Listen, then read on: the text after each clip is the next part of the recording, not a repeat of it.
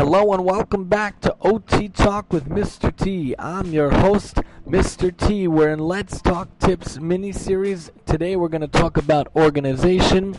And thank you for joining us in OT Talk with Mr. T. Questions, comments, suggestions are always welcome at maximumtee@yahoo.com. These are from the AOTA fact sheets. Wanted to bring it to you because it's wonderful information on many, many different topics here on OT Talk with Mr. T. So there are some 10 tips for being organized in your work, car, and office. In general, notes are done in the car due to challenges of productivity and not having time to go back to the office between each client visit. Finally, committing to completing my notes while with the clients made a big difference for the person that made this fact sheet in their productivity and allowed them to establish rapport. So getting quick and simple tips can help people in general to be more organized and to figure out how to get those notes done and how to get rapport with people and how to make sure everything gets done in your day. So the first tip we could talk about is to choose a bag that you like and that works for you. We talked about this in Let's Talk Backpacks, Let's Talk Suitcases, Let's Talk Briefcases, and Purse, Rings, and Wallets. It's very important to have a bag that works for you and that is good for you. But of course, we recommend on OT Talk with Mr. T, we recommend using one that has both straps and that has the clips that come around the belly area and the chest area in order to alleviate the load and in order to carry things properly. But you have to find the bag that works for you. It might seem simplistic, but if your company gave you a starter bag, it's not always so great because sometimes it's too big, you might not like it. After a few months, you know how much space you need in a bag, you know how much supplies you need for your office or your job.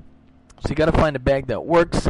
For OTs, we carry around supplies a lot of times, especially for those who do home care and go around. They carry it in their trunk instead of carrying it in their bag. Could also help alleviate what you have to carry. It can help lighten the load. Choose a simple bag.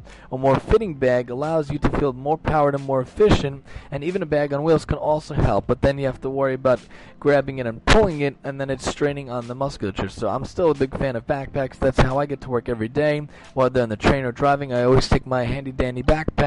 So do what works for you.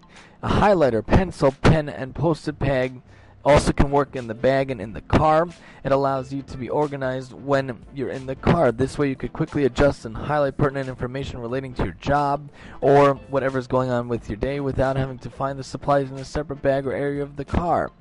When you are driving and when you're working and sitting at the office, it's good to use a lumbar cushion, which is a cushion for the bottom of the back, and a wedge in between your side and the chair. And also, if you want to sit on a comfortable cushion, it allows to have ergonomic correct positioning, which means correct body alignment to the chair and to whatever is going on for where you're sitting around.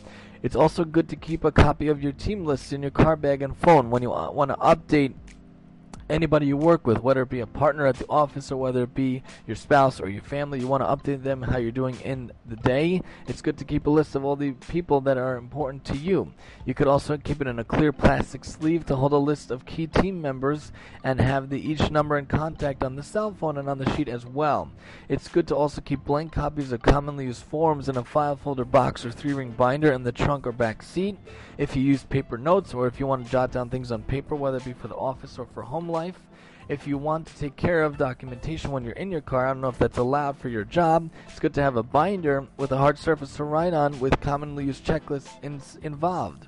It's also good to keep handouts in a file folder or a box of the trunk in order to keep things in front of you and around you in order to keep organized. Nowadays there are many methods of being organized, and I've mentioned this before. On a smartphone, it's very good to use the different aspects of the phone, especially when you have the calendar on the phone. You can input different important dates, you can input different important things such as meetings and upcoming events. I always put things in. I always put a reminder 1 hour before and another reminder 2 hours before, and sometimes you can even put a reminder the day before. This way it keeps you on key and on topic for all the things that are coming up in your life. And it's always good to make sure you're on top of things that come up in your life. Some people use their phone, some people put in their computer, some people keep post-its around. Whatever you use, that is what you should do. Make it easy to be efficient for you. You should always identify your 3 most commonly used items. Get creative to ensure that they're within arm's length without needing to bend, stoop, twist, or overreach when you're at your desk or in the car. For example, A small glass cup resting inside the back pocket of a driver's seat of a car can hold a pen, pencil, and highlighter to prevent a person from needing to twist, bend, or dig deep into a pocket in order to get these items to reach while you're completing whatever you're doing in the car or in the back seat. You could also have a clipboard available to make paper notes or whatever you use with paper easier and more legible. You could also keep catalogs or copies in your bag that allow you to show clients or whatever, or whoever you're working with, different products or different ideas or whatever you're doing in the office. Sometimes you could have catalogs if it's part of the office or part of your logs or part of whatever you're doing, so that you could also have it on hand. It's always good to keep things on hand in order to help people out. Organization is a key skill, a big skill, not only for students in OT land when we're working with them throughout sessions and throughout the day within the classroom, but also for adults as well. Organization is a good thing to have and a very important quality to keep in touch with. You should also keep a healthy snack on hand.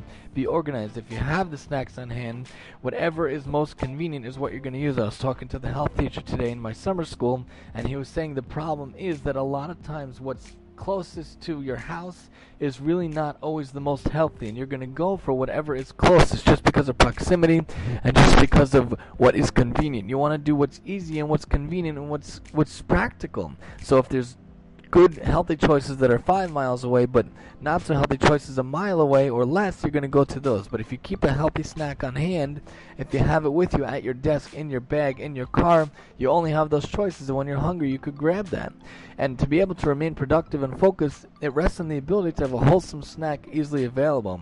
If you have a lunch bag in the car, it could hold the lunch and a simple small snack, such as something fresh that has protein and fiber, like a snack bar, such as a bar that's a fruit bar that has actual good ideas in it and actual good items in it. You could also keep a pen and a post-it in the middle console of the car. Though closely related to a previous tip, this is a different reason for these supplies. It's for quick notes, writing phone numbers or updates. It makes it easy to remember and note those changes by having a post-it pad and pen within easy reach. Again, when it comes to the desk, to be organized, keep things handy, keep things out, and keep things simple and keep things clean and clear of clutter. When it's messy, when it's disorganized, it makes a more stressful and anxious work experience. We want to make it a good work experience, and in the different drawers you should keep things organized by what they are. When I had a desk this year in one of my schools, I had a middle file drawer, and then I had two on the right, two big drawers, and on the bottom I kept certain things, on the top I kept certain things, but those were the more easily accessible things that I could take out at a second's notice. And then I brought some stuff with me in my knapsack, but I try to keep organized by keeping things that you want on hand in the knapsack and keeping things that you want in the desk.